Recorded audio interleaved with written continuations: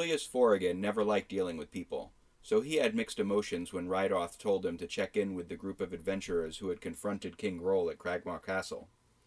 Rydoth had told him that one of their members, a ranger named Lee, might make a good addition to the Emerald Enclave.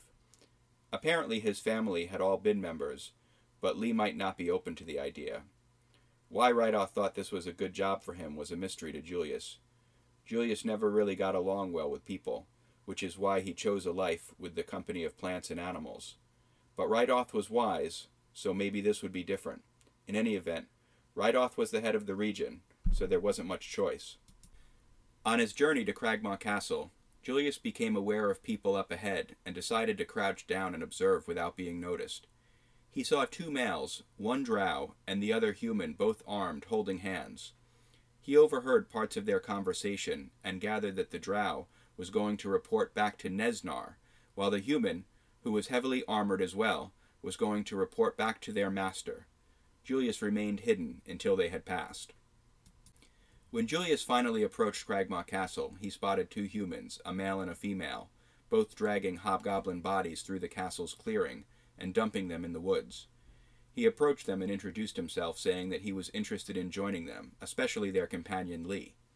They continued to drag the bodies into the woods and pile them on top of a quite large pile of bodies, possibly the entire inhabitants of the castle. Then they said he should follow them. Inside, Turanim and Mala introduced Julius to the rest of their group, including Lee, Attilius, Pippin, and Gundren. Among them were also 5 goblins, who appeared to be helping them around the castle. Julius told them his story, but was reluctant to divulge the specific organization or who sent him. This led to most of the group being very suspicious of him. Eventually, Julius revealed all that he knew, including that he was a member of the Emerald Enclave sent by Rydoth about Lee joining their faction. He also told them about the drow and the human he spotted in the woods and what he overheard them saying. This all resulted in accusations of spying and other nefarious intentions, especially from Lee, catching Julius very much off guard. Apparently, the Emerald Enclave had a very poor reputation with some of this group. By the time Turanim and Mala finished removing all the corpses from the castle, with the goblins' help, it was already evening and everyone was very hungry. Most of the group went to the goblins' banquet hall to eat their rations. The goblins returned to their meals that had been served when the castle was attacked. But Mala still felt there was more to do to reconsecrate the holy place. Visiting the shrine, she felt that the altar was still wounded from all the unholy sacrifices. She urged Turanim to heal it. Having already rested and replenished his spells, Turanim cast Prayer of Healing, focusing on the altar and the shrine. Upon completion, a euphoric wave briefly emanated out from the altar and was felt by the entire group. Meanwhile, Gundren indicated that, with the map stolen by the Black Spider, they should head to Wave Echo Cave as soon as possible, where his brothers Nundro and Thardan were waiting for him. The group argued long about whether and when to head to Wave Echo Cave, what to do with the goblins, and whether to let Julius join them. Mala was uncharacteristically opposed to allowing the goblins to remain in the castle, fearing that it might be defiled again. Eventually, Mala asked the gold sun elf statuette about leaving the goblins in the castle. At first nothing happened, but the group realized that the statuette needed to be closer to the shrine. Returning to the main hall, she asked again, and this time the statuette indicated both weal and woe. Then Lee took the statuette and asked about allowing Julius to join them, and the statuette indicated weal. Pippin asked the statuette about going to Wave Echo Cavern, and the statuette indicated woe. Then Attilius asked about not going to Wave Echo Cavern, and the statuette indicated weal. They heard Gundren snore loudly as he drifted off in his seat. With that, the group decided to rest for the night in Cragmaw Castle and head out in the morning. Lee cast alarm around the main hall, and they all went to sleep taking turns guarding the area. The next day, still undecided as to what to do with Snoke and the other goblins, Snoke asked the statuette about leaving with the group, and the statuette indicated woe. Then one of his companions asked about going to Cragmaw Hideout, and the statuette indicated weal.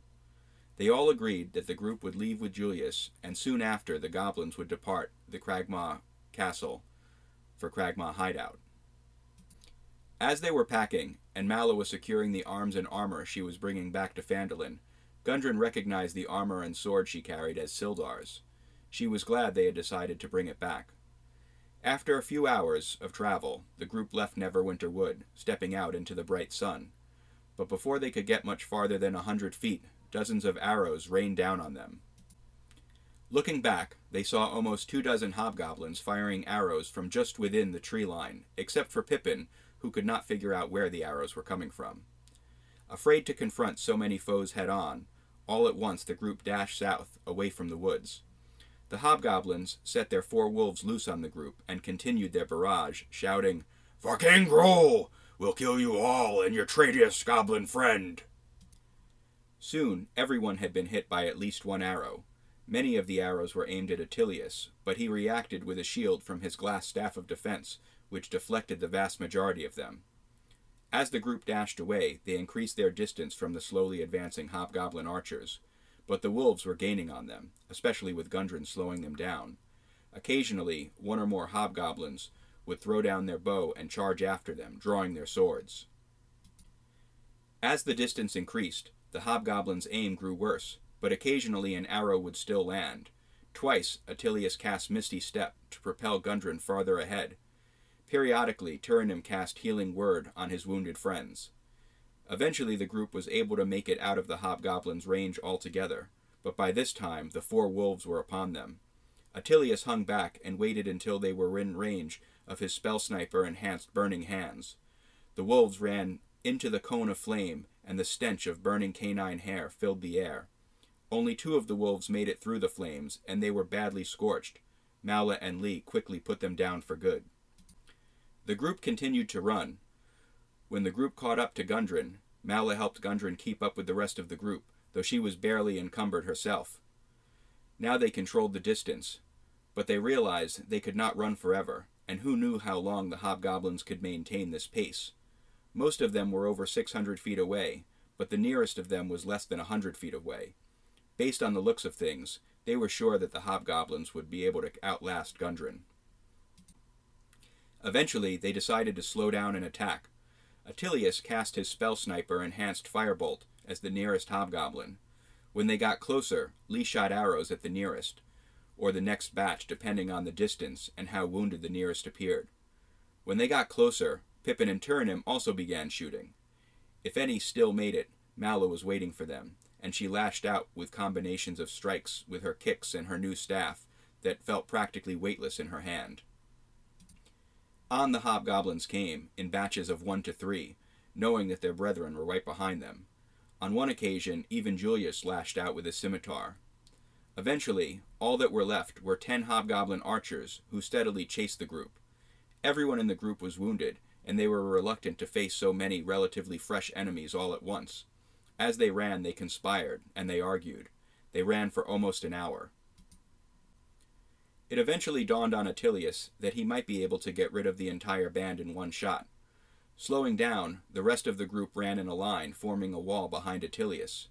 Covered from the hobgoblin's sight, Attilius drank the potion of invisibility that they had retrieved from the cistern in the Redbrand hideout cellar. Then he waited for the hobgoblins to get closer. When they were within range, he launched the fireball jar he found in Glassstaff's quarters.